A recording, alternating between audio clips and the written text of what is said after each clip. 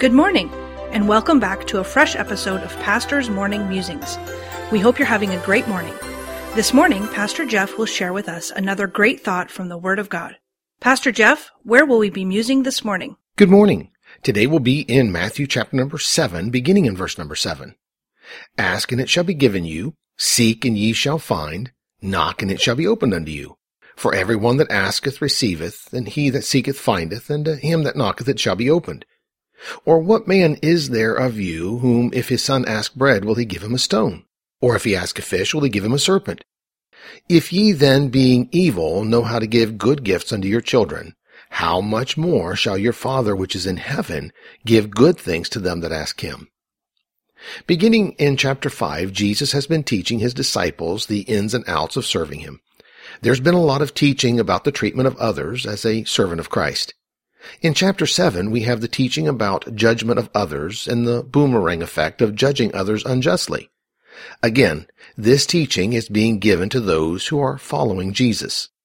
In our text, Jesus teaches about the desire of the Father in heaven to give good things to them that ask. Again, the context is those who are serving him or following him. Jesus said that there were three aspects of receiving the abundance of good things that the Father wants to give. Look at verse 7 again. Ask, and it shall be given you. Seek, and ye shall find. Knock, and it shall be opened unto you. For every one that asketh receiveth, and he that seeketh findeth, and to him that knocketh it shall be opened. The first thing that Jesus mentioned in relation to receiving the great abundance from the Father is asking. Ask, and it shall be given. Ask and receive.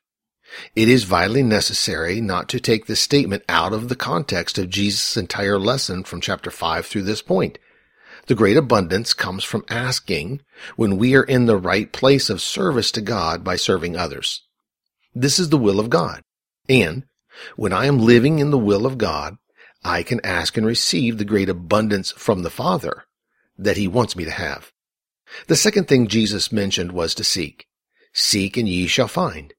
To seek and find is action on our part, but there must be something missing or lost to have the necessity of the action of finding. What have you lost that is of great value to you that you have a desire to find it?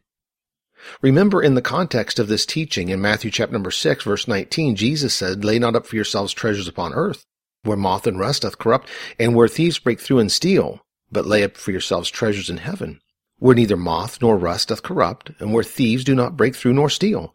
For where your treasure is, there will your heart be also. Then the third thing Jesus mentions is knock, and it shall be opened. The door is used in a number of ways in the Bible.